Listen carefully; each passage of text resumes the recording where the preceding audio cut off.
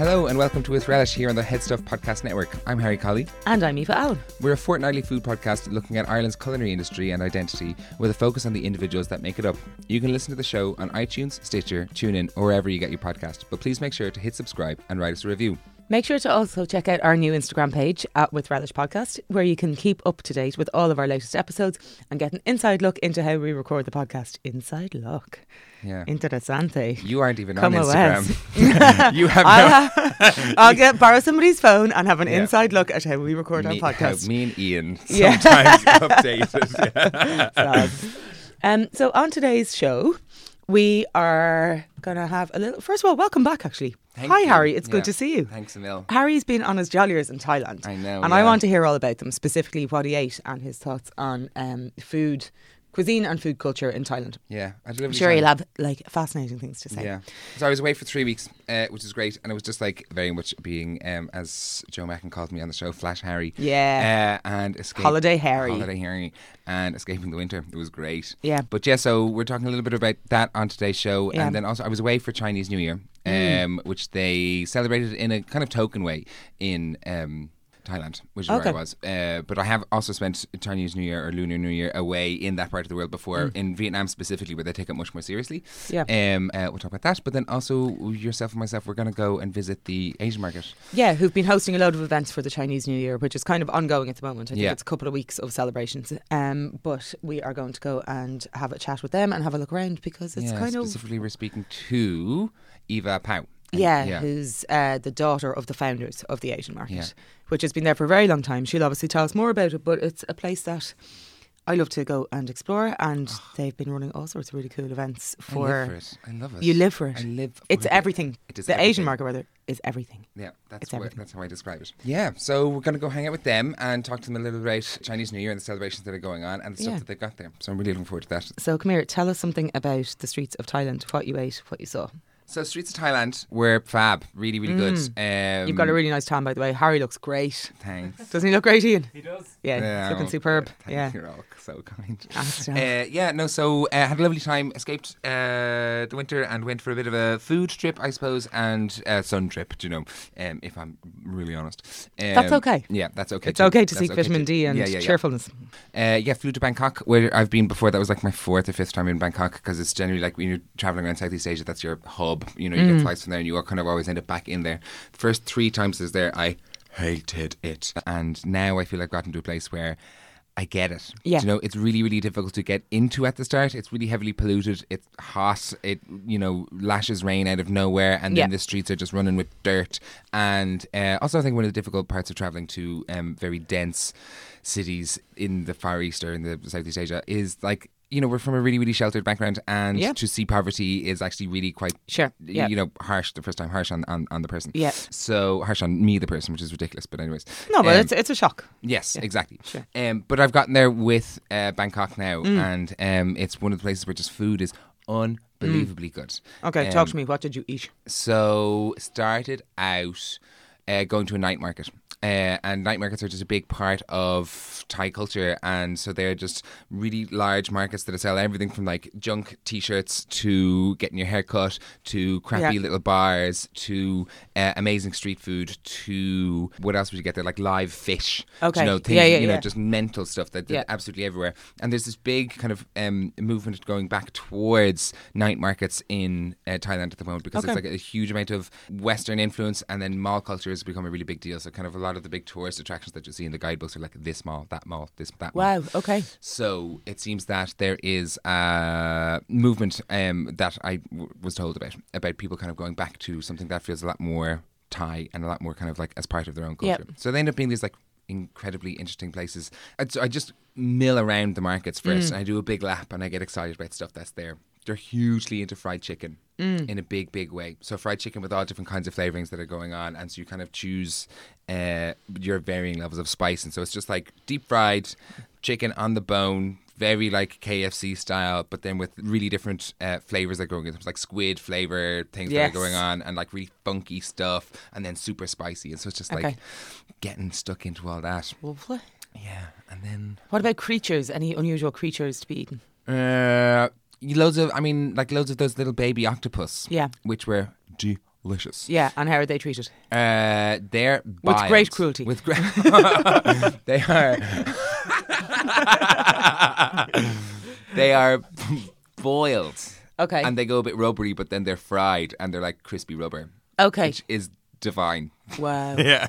Nice. And then they get treated with, they've got And do they get chicken flavour on them? They do not get the chicken flavour on them. They get a really, really spicy, kind of like very acidic, chunky salsa type thing that yum. goes on them. And you just walk around and they give you 2 cocktail sticks and then you eat them like chopsticks. Gorge. Just popping little baby octopuses in your mouth. Down as the you're looking out hatch. next See you thing. later, It's Saz. like really, really good stuff. Yeah. And what other like mental things did we eat and see? I ended up getting like almost like a Korean barbecue style thing where you get your own barbecue in front of you and they just give you like loads of meats and things to cook on, and that's just like but the cool thing about that is that it's happening like out in the open as like scooters are driving scooters like the workhorse of Southeast Asia. It's like they just pile people, pets, bales furniture. of hay, everything on them. I saw a couple in Nicaragua taking a piano on a scooter once, which sounds impossible, but I saw it with my eyes. It's done. It happened. Can be done. Yeah, real life. Okay, so Bangkok great for was food. fab. Yeah. And then where'd you go? Then I travelled around. Yeah. I'm like, who's I this have loads of we? friends. Then I went south, so got a train overnight going down south. And I have spent a good bit of time in Thailand before, but like exclusively in the north, so around Chiang Mai, Chiang Rai, and Mae Hong Son. And one thing that about the food varies in Thailand so much is the thing. Is I think what we know as Thai food and what we think of in the West as being like coconut and lime, kaffir lime leaves and lemongrass, spicy chilies, lemongrass, all this stuff. Yeah. That's super regional and it's from the south. And so a lot of when the original emigration from Thailand went over to the States in the 1940s and 50s, the food businesses that were set up then in the States were from a really, really specific region of Thailand. So what you have then is what we kind of think of as being Thai food is actually southern Thai food. And then there's like central, which is the Isan province, and then you've got up north, and it changes hugely. So when I was up in the north, everything has got a lot more Chinese influence, kind of it's closer to the Sichuan province, and so you get Sichuan peppers, Chengdu style cooking, numbing heat, and it's about the kind of balance between numb acidity and fire heat. Yeah. There's all those things that are going on. It's finding that balance between them. And so when I was in Chiang Mai, which is up north a few years ago, that was an amazing food trip. And the best thing that I ate there was this thing that sounds horrific, but is indeed delicious. I tweeted this guy called Andy Ricker. And Andy Ricker owns a restaurant which started out in Portland, Oregon, which is called Pok Pok, which is the Thai word for a mortar and pestle. Because it's the onomatopoeic word of the pok pok pok pok of a wooden mortar hitting a pestle, or a pestle hitting a mortar. A mortar hitting a pestle? A pestle hitting a mortar? Which one do you hold in your hand? Which one is which? I think the pestle is in your hand and the mortar is the bowl. Okay, cool. I don't know. We'll check that. Yeah. We'll fact let check you that. know. And so I'd say we again, just me. So yeah, when I went there, so I tweeted this guy Andy Ricker and asked him about where I should eat, and he kind of like gave me this little address about this place. He was like, "This is where you're going to get the best lap." Okay. Yeah, a lap which is spelled sometimes LARB or LARP or LAAP, depending on who's writing it. That's eaten in Lao as well, right? It's a Laotian dish originally. Lao. Yeah. Okay. And so we're up very much at the border of Lao. And so ethnic Laos moved over into Thailand and brought that food with them. And so Laotian lap is actually very different now from northern Thai lap. Nice. Yeah, so there's these two dishes which have gone different directions. Yeah. And so what you're getting in Chiang Mai is something that's ridiculously numbing heat. And so it is anyway, so it's raw buffalo usually. Raw buffalo chop until like for ages with 2 big cleavers until it just becomes this paste. And the paste is a bright red and it's been hanging on this cart. But actually the place that I went to get the lap, it was a lap restaurant, but it was also a chemist. Natch. It was just in case you react really bad. Yeah, it was right? those 2 things. It was a chemist, and then in the back there was like 3 tables, and they also did lap. And it was fab. So the lap dish anyway, so they're chopped and chopped and chopped and chopped and chopped, and then there's lots of toasted kind of Szechuan pepper style peppercorns, which are just like super numbing, mixed with like sugar and nutmeg and cinnamon and like stuff that you really don't associate with being like traditional Thai food, or what we know as being Thai food. And so anyways, that's all mixed in. It's a paste that's then it's mixed into the raw buffalo mixture. So you've got this raw buffalo mound which is full of spices in there, and then separately you've got a thing of sticky rice which is the cooling element. So you've got hot and you've got cool, and you've got a little basket full of different herbs and leaves. Okay. So it's about kind of making like little sandwiches and eating something that's really, really spicy and then cooling it with the rice. Delicious. But then the best bit, and this is the bit that makes it seem a bit like Fear Factor, because you're already eating like steak tartare for all intents and purposes, but they then get raw pig's blood, which they put vodka into, and they've also scrunched it with lemongrass. The lemongrass, I think, stops it from clotting, and the vodka is supposed to sterilise it. And then they just ladle that right over it. Okay. And it sounds gross. Yeah. But it's like silky, smooth, delicious. And it was really, really, really good. The only thing was that like when it repeats on you afterwards, it tastes really like a nosebleed. Wow. Okay. Yeah. It's the only thing that I would like not love about it. Yeah. But I loved everything else about it. That was great. I've eaten blood once before. I had blood soup in the Czech Republic about 10 years ago. So I was on blood? No, like warmed blood. Okay. Just warmed, and just with a couple of spices that you'd associate actually with black pudding.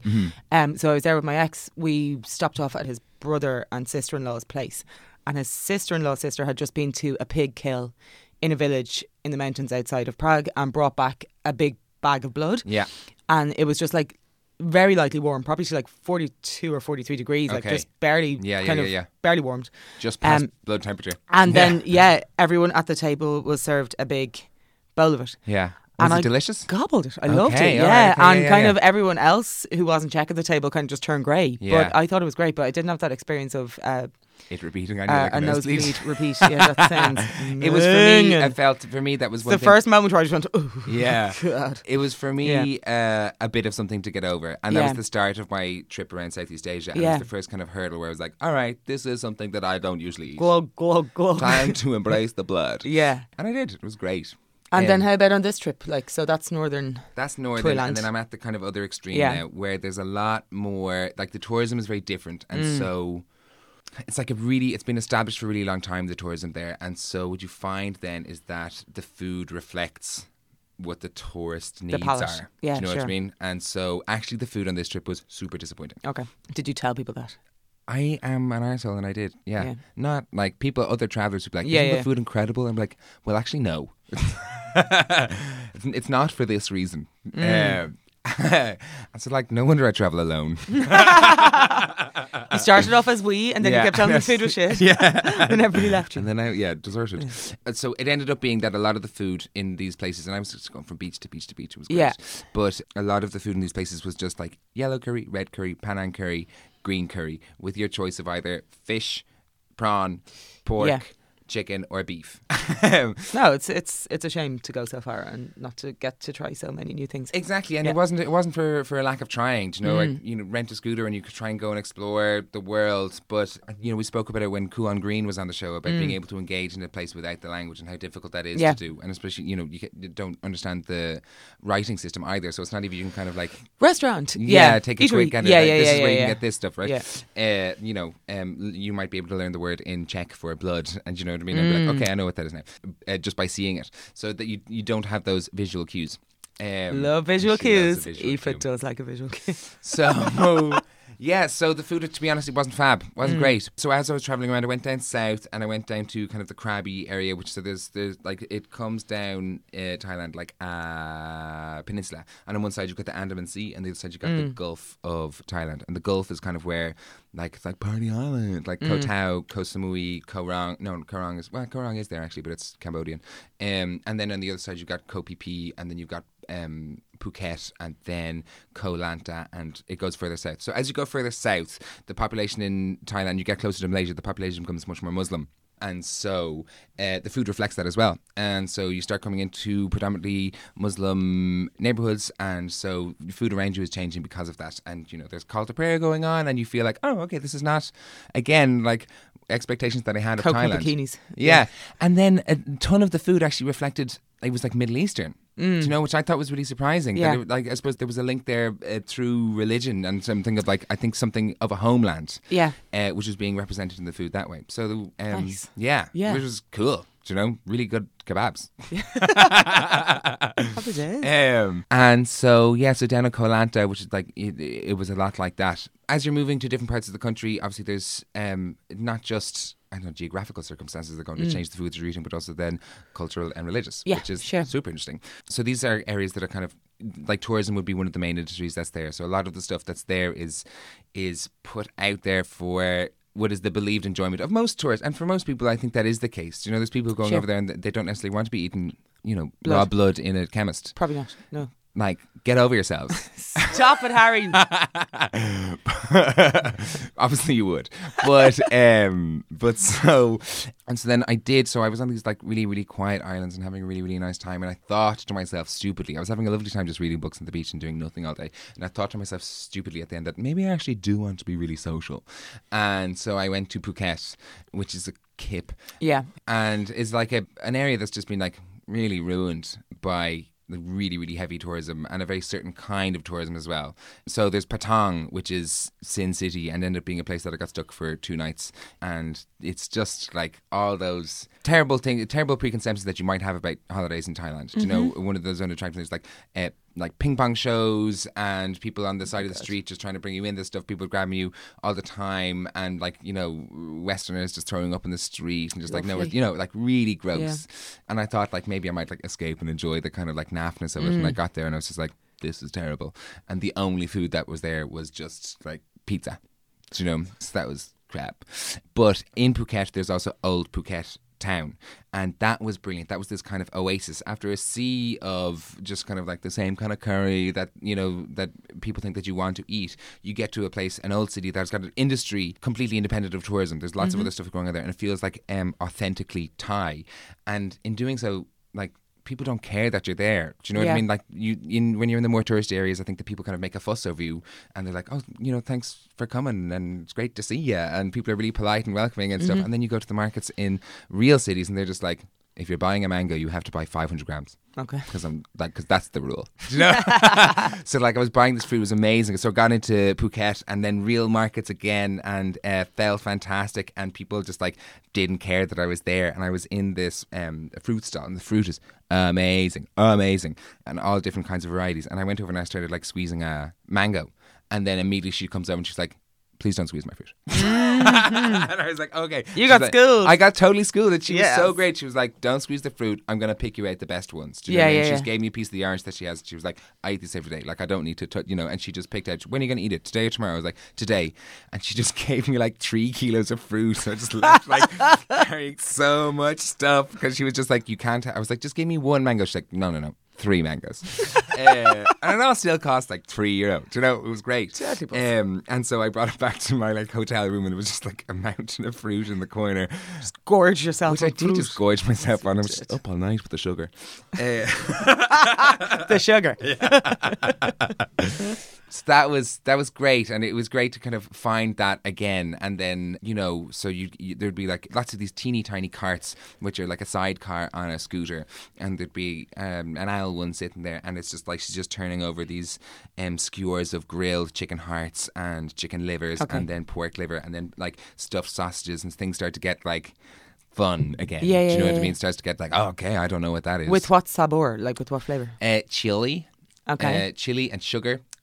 Like super into like sticky sweet glaze and stuff, and fish sauce. And one thing that they are crazy about, crazy about, is ketchup mixed with fish sauce and then glazed over That's very barbecued clever. things. Yeah, I like that. And it's just like this funky, sticky, gorgeous experience. Sugar treat. Yeah. It's amazing. Deadly. Yeah. So super into that. God. And so that was amazing. And 7-Eleven. Yeah. That was another thing. Thanks for the cue, Ian. 7-Eleven is a huge part of like eating in Thailand. Okay. It is in Bangkok. There's 2 7-Elevens on every block. They're absolutely everywhere. I bought some really good sleeping pills in one the year before last. Yeah, it's good for everything. Delicious. You get everything in delicious 7-Eleven. Food. Yeah, so you get your beer, you get your water, you get your food, you get your sleeping pills. Like one-stop shop.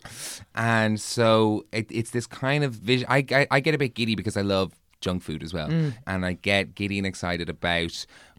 It feels like kind of like a 1960s Jetsons vision of what it's like to eat in the future or to live in the future. Just like a door opens up into this like really, really cold, hyper AC space, and it's like boom, boom, and you just walk in and it's just full of people. They're always really busy, no matter where you are. There's tons of people working and buying stuff in there, and it's so brightly lit that you're just bleached out of it. And there's just like a wall in front of you of every different kind of toasted sandwich that you could imagine in a plastic packet. Give me an example. Okay, so tuna and salad cream in a croissant that you toast. Sounds disgusting. It's delish. No, it's not. It is. Overruled.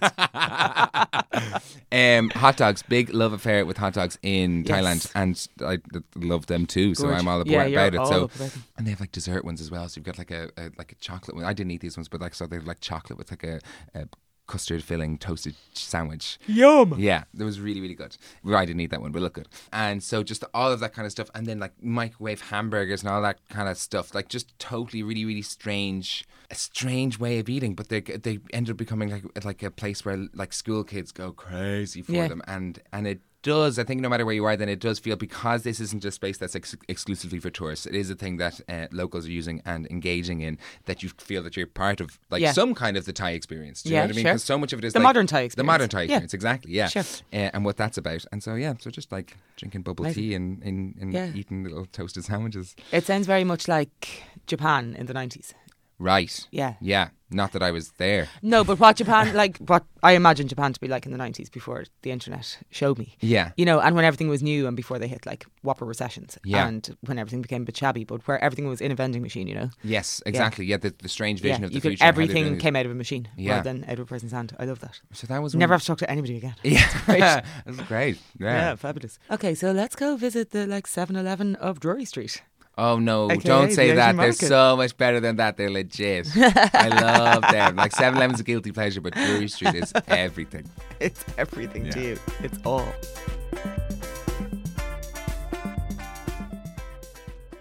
Just want to take a moment in this episode, I suppose, to thank our sponsor, Just Eat. Yeah. Thanks, guys. Thanks so much. So Keep doing what you're doing. Keep doing what you're doing, and we'll keep doing what we're doing. So Yeah. here's a little ad by them. Thanks, Just Eat. Magic is real, it's contained within an app. Put your feet up and watch Peking Duck appear with just a tap. Magic is pizza, tacos, Savoy fish and chips, shish kebab, vindaloo. and spicy crispy chicken strips. Download the Just Eat app and order food for delivery. My name is Eva Power from the Asian Market in Drury Street. Hi Eva, thanks so much for having us. Myself and Eva are really, really excited to be here.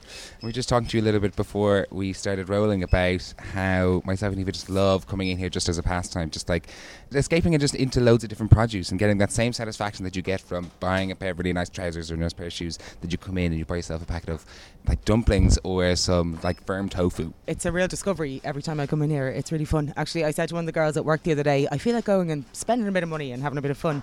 And she said, oh, you should go to Zara. They have nice things at the moment, but go to the Asian market as well, because you get the same buzz off it. So yeah, it's really, really great to be here. And we were just kind of looking around as we came in about how the place is set up in general, so like it has the sense of kind of an open market. Like most of your produce, the fresh produce, isn't in plastic. It's just open there to be seen and touched, and that's really great. I love that. And also just for the Chinese New Year, that you've all these lanterns hanging. You've got the walkway in is full of utensils and cooking equipment. So it's, I think, so much more than a supermarket. It's a really immersive experience. That's what we were like. We want people to, when they come in, they get like a piece of Asia when they come in. So they can, like a lot of the local Chinese vegetables, we try to source it locally as well. So like there's like Irish farms that grow Chinese vegetables. Okay. But because of the weather, they can't get all the varieties. So we do import some from like France or Germany, Holland, and to get more variety for our customers. So. Okay. And just quickly before we take a bit of a walk around, Okay. can you tell us how long this place has been here and who established it first? Yeah, so it was established in 1981. Oh, wow. And it was set up actually by my parents. So Okay. I would be second generation, but they were first generation here to Dublin. So they From where, Eva? From Hong Kong. Okay. So a lot of the Chinese people that came here, or the earlier Chinese people, they would be mainly from Hong Kong. So the main dialect they would speak would be Cantonese. And so my dad set it up like years ago, and he was basically, the idea was to supply the Chinese takeaways and restaurants that were like developing in Ireland. It suddenly developed where like every street had like a Chinese, or every little town would definitely have one or two Chinese takeaways, Chinese restaurants. And I think the Chinese food that was created, really, the people in Ireland really kind of embraced it. You know? Oh, yeah. So Yeah, it was like the main takeaway when I was growing up was Chinese food, right? It was the main takeaway for me as well. But one of the things I think that's really great specifically about the Asian market was that its origins may have been looking at Chinese takeaway food, which maybe isn't the best representation of Chinese cuisine or Cantonese cuisine, but has kind of grown to be something that's much more encompassing for many different communities. And I was wondering about the journey for that. Like, if you guys started out originally to set up for a very specific thing, how was it that you moved then into catering for, like, you know, a Mandarin speaking community, or your very different kind of foods, or for the Filipinos or the Koreans and people coming over? Yeah, it was a very, like, I think my dad, the founder of the shop, was very smart in choosing the name. He didn't just go like a Chinese market, he said an Asian market. Yeah. So it's very interesting now that in the market now we have like Japanese, we have Korean, we have Philippine, Vietnamese, and I love all that. So it's not just going down like just Chinese food, it embraces all of Asian food, you know, which I love. And it becomes, I think, the one-stop shop for Irish people who are maybe looking for something new, and then people are kind of looking for flavours of home, or raising new families here and bringing their families up with the foods that they grew up with. So I think it's providing an incredible service to loads of people. Like, we get the top brands from all the different countries. Okay. So like, if you, for instance, if you were shopping in China and there's the brands that you use there, you'd find them in this market. Okay. And so I think that's like, I love that, you know, huge comfort. when exactly, when it's you're so such far familiarity. away, and we get Yeah. so many like students from all, like Korean students or Chinese students, like Taiwanese students, that, you know, and they're here and they're so far away from home that they actually get a piece of like comfort when they come here. Exactly. You know, and find Everything all the else might seem ingredients. totally unfamiliar and overwhelming, you know, when you go somewhere that's so far from home for the first time. But then when you just find that one thing that you can kind of connect with, it must be really, really reassuring. For the same reason that mammies are sending out packets of Tato to Australia. Do you know, and that's that just to give somebody, like, if it's not there, it's the same kind of like sense of home. That's, there's something comforting in that. A friend of mine is importing the Tato into Hong Kong as well. There you go. So we're going by the fresh market here, so we're looking at lots of familiar and unfamiliar vegetables as well. Exactly, yeah. So we have the white radish, will probably be not so familiar, which is this one here. Which goes under loads of names. So that's Yeah, mooli and daikon. exactly. Yeah. But I love this vegetable because it's so versatile. It's like you can braise it and then it soaks up all the flavors, you know, which I really love. Yeah. And then the taro, we have the taro, which do you use the taro? I don't use taro. I've never. I mean, Yeah, it's from the potato family. Yeah. And you boil it and then you take the skin off and then you can mash it up. You can eat it savory or sweet, which is really interesting. okay, You yeah. can add a bit of sugar into it and deep fry it into taro balls, which is something really nice. Yes. yes. Yes. Yeah. Yes, I'll sounds have good, that. Yeah. sounds good. We have like the lotus root here. Okay. And this is the one that if you cut it on the cross section, it's just like full of small holes, and it's fantastic looking, right? Yeah. Yeah, so you can, like, I love adding into stir fries, you know. Okay. It's just really nice. And is it a crunchy thing, or It is a crunchy thing, yeah. So okay. even if you stir fry it, you wouldn't stir fry for too long, Yeah. but it still keeps its crunch. Okay, Yeah. great. And then what else we see now? There's something here which looks familiar to us because it looks like an aubergine, Oh, this one. and it is an aubergine, right? It is an aubergine, But yeah. I think it's just like, I like to use this depending on what, like a Chinese dish, because, you know, in the bigger aubergine, this is a kind of a long, kind of a thin aubergine. I like making like a minced pork dish with the stir-fried aubergine. And because you get and with the kind of a Salivating here. chili Yeah. bean sauce with it, like, you know, Oh, because stunning. if you're using the bigger type of an aubergine, because it's only one side that when you cut into it has skin. Yes. This one is better texture. And I think that's what I understand a lot of Chinese cooking to be about, is like many textures in one spoonful. That I think that sometimes that's why people might, like Irish people when they're traveling abroad, might struggle with cartilage or bone, or, you know, many different things that are happening. But that it seems to be kind of one of the pinnacles of the cooking, is to like many different textures. So we have like what looks like an aubergine but is long and thin, and the reason that we're using it is because we're getting better texture out of it. texture, Yeah, yeah. amazing. Over here is all the kind of Asian kind of green vegetables. And we have the Chinese form of the broccoli with the gailan. We have the Chinese spinach, the bok choy. And a lot of this stuff will be coming from Irish suppliers or Irish Yeah, growers. we try to like source this locally. Great. Yeah. To give a sense of just how much stuff is here, I'm know, looking at it's- the mushrooms, okay, and Yeah. I'm spotting 1, 2, 3, 4, 5, 6, 7, 8, 9 Yeah. varieties at a glance. I mean, Right. it's I love absolutely the wonderful. mushrooms. Here And we then have the some dim fresh sum. buns, fresh kind of steam buns. Yeah, those are for Yum, the yum. dim sum. Yeah, for sure. And then they come in savory form and also sweet form. Yeah. So savory, I go for the char siu bao, which is like the barbecue pork one, and then sweet one maybe there's a milk bun, which is like a custard bun, Oh. and there's a sweet lotus paste Yeah. bun, which is really nice as well. Moving on to The kimchi. So we have like lots of different types of kimchi here. I guess the most popular one would be the cut cabbage one. yeah. So they basically take like Chinese leaf and they marinate it with some like Korean herbs, and but a lot of like that's the most popular one. You can make like kimchi fried rice. Yeah. You can. And I always find the Korean packaging as well is always so beautiful. It Like, is. You know the Korean stuff when you're in the Yeah, shop because definitely. it's the most stylish. It's so good. Yeah. Really high quality packaging. Yeah. Classy stuff. But they're I find a lot of their food is very tasty as well, you know. Oh, It's packed- definitely, yeah. But people look at it and go, oh my gosh, is that all chili sauce, you know? But it's actually like a red pepper sauce. So Yeah, they might fragrance of be, the Kansai, exactly, yeah. they might be turned off when they see the packaging, but Yeah. in fact, So yeah. Are these razor clams? Yeah. Yeah. We love steaming those with some black bean. Okay. Um, And Eva, are these harvested? they're locally, we Here? just get them, yeah, Okay. locally. So are they? Some of them are kind of coming out of their shells. Wow, ready to roll. Amazing. Fresh. Yeah, mad fresh and fresh oysters. Like the diversity of produce here is just so This is just one aisle. wonderful. Yeah. We And million organize soft drinks. everything in terms of the country. So the Japanese section, we have everything you need to make like your sushi, your miso soup. There's like lots of Japanese teas, the seaweed. Then we have like the Korean section with like the red pepper paste. We have like a Korean salt, Korean tea. We have the alcohol section with your sake, your Chinese beer, your Thai beer, the Chang beer, and a Korean beer, the Hait beer.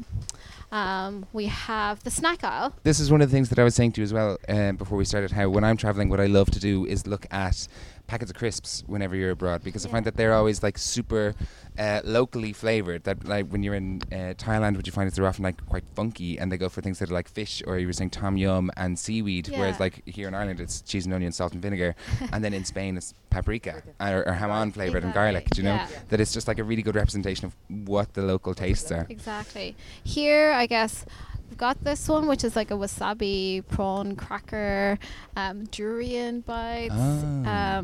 We have Which is lots the of stinky fruit. yes. Yeah. they say that's the king of all fruits, but have you tasted it? I have had durian before, yeah, and I kind of have heard people making a really big deal of it. And they're like, oh my god, it's like eating custard out of the toilet, which is a thing that has been said. And actually, it's just delicious. But like on all the subways and things like that, when you're around, there's kind of signs that say no durian. So do you guys have fresh? Yeah, we do have fresh, but it's seasonal. So when we get it, like when it's the season for it, we'll have it in. Yeah. And then we also sometimes stock like a frozen one as well. so Okay. if you And does have it stink the gaff up? Well, the fresh one does, Okay. and then we'd get people, our neighbors, come in, Yeah. and they'd be like, "What's that smell?" Or no, I think they were coming in to complain to see if it was from us initially. okay, yeah. And then it's like, it must be the durian. So other things have you tried the watermelon seeds? No, I have not. Yes. So shall we open one and try? Oh, it? yeah. That sounds like a plan. Okay, can we get Yeah. Ian to help us open it up? Okay, so watermelon seeds are really famous, kind of like a snack in China, and they have it. They would eat this like in cinemas, like popcorn when they're watching movies, everything. And basically, you take the. I have to demonstrate it, do I? Okay, you grab one as well. You all grab one. Let's all grab one and Thank try you. it out. So you try and crack it open at the top between yeah. your teeth. Okay. Oh, it splits perfectly. Oh wow, yum. They're caramelized, huh? Exactly. So basically, so they're not like just normal sunflower seeds. Oh no, they're where delicious. There's a lovely taste from the Holy moly. outside of the skin of Mm. the seed. That was like a little taste explosion, wasn't it? Boom. Are you getting it? You're just choking on I'm shells. struggling because I'm holding so much wires. You can like people they can like Okay, yeah, no, it's delicious. try to they can try to I still need to use two hands to kind of like crack it open and then kind of take the middle part out. I'm But taking a lot of I reckon I people- could melt through it. Yeah, you No can problem. like kind of. It's a real nice snack if you're kind of on a like sitting at home on the couch and you're kind of it's something to do, but it's not adding too many calories. Like if you Exactly were that, eating yeah. like chocolate, I Yeah, mean, it's active. It's a hobby. Yeah, I'm really into that. we have moving through the Thai section, Vietnamese, Malaysian. This is all the kind of Chinese hot pot section. Eva, which communities come here the most? Is there a big Thai population in Dublin? Is there a big Vietnamese, Japanese, Korean, Chinese? What's the, I guess, who gives you the most traffic or business? Well, I guess for me, we get in all Asians, but Yeah. for me, I guess I notice more Chinese people that Sure. come in, or the Korean, Okay. Japanese Yeah. mostly. Yeah. Okay. Because at the moment, I think there's a lot more like students that are. So they're studying here for a year or two, and they make up a lot of your customers, I guess. Yeah. Shin ramen. Yeah. Have you tried? So my God. this is, I guess, the I really live on fit- Shin Ramen, right? I love this stuff in a massive way, and I'm cutting across you only because I'm just so passionate about it. It's delicious, and I add stuff to it. That's the thing about it. Is That's the that, thing, is it's that lovely, I yeah. boil an egg and I put it in there. That's what I do too. Yeah, Yes. yeah, it's It's superb. great. If you like this, the Yeah. newer one at the moment that they have is this one, my hot God. chicken flavor ramen. Hook me up. So the Shin ramen is a soup noodle. This one is they strain so after you cook it, you strain it strain the water and you just leave the noodles and then you add the sauce packet. Really spicy. That is Okay. really spicy. I mean, I thought the Shin ramen was spicy and I used the full packet. And this one, I think, is double the spice. I'm double grabbing, the spice. I'm grabbing one of each for dinner tonight. Ian, will you hold them? Poor No Ian. hands. When does Ian get to have fun? So, Eva, can you tell us something about the Chinese New Year and the food traditions around that? Yeah, so like during Chinese New Year, different parts of China, I guess they would have different food traditions. But for like, my family is originally from Hong Kong. So what we would do is we'd have a lovely kind of a banquet Okay. that would have like fish, like steamed fish, like a chicken dish. Like we'd have at least like 4 or 5 lovely kind of dishes Okay. that we share together. And then in northern part of China, they like to make dumplings and eat dumplings on the eve of the Chinese New Year. So like, And is that like a family activity? Exactly, People gather together yeah. to roll the dumplings together? exactly. So it's okay. really, really nice. And that's usually like a savory dumpling. But actually on the Lantern Festival, which is on the last day of the Chinese New Year, it's a 15 to 16 day cycle, Yeah. and then so on the last day they wrap like sweet dumplings. So they have like a sweet sesame dumpling.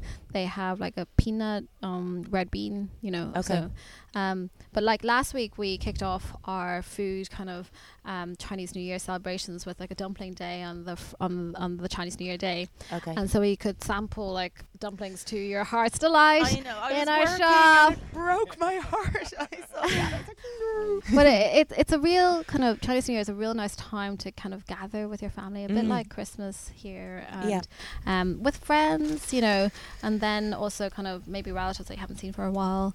Okay. It's also great for kids. They Yeah. have they get given red packets, like a red envelope, and it's usually with money in it. And Okay. older people giving it to younger people. Yeah.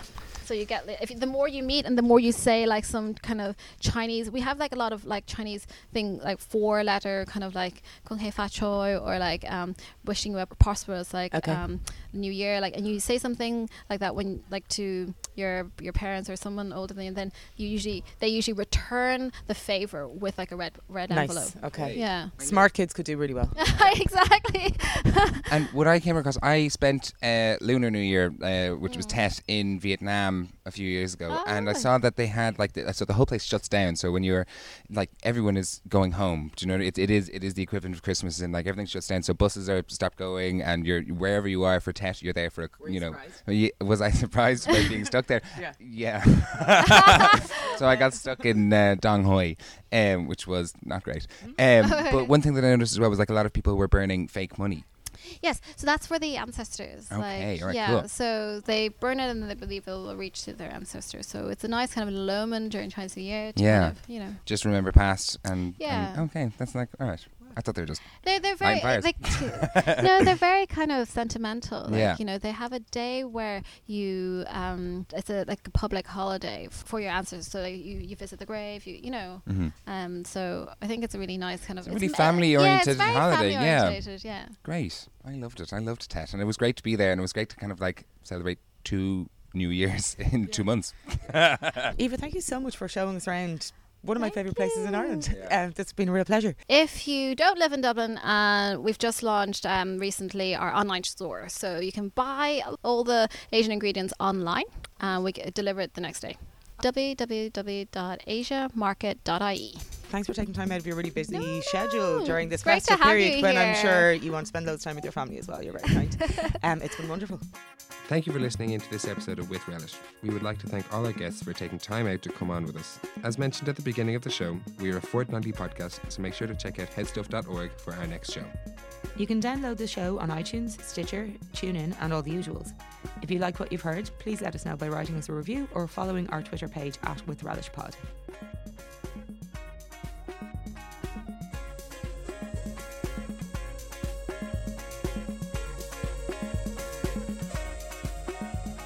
HPN, the Headstuff Podcast Network. See headstuff.org for more details.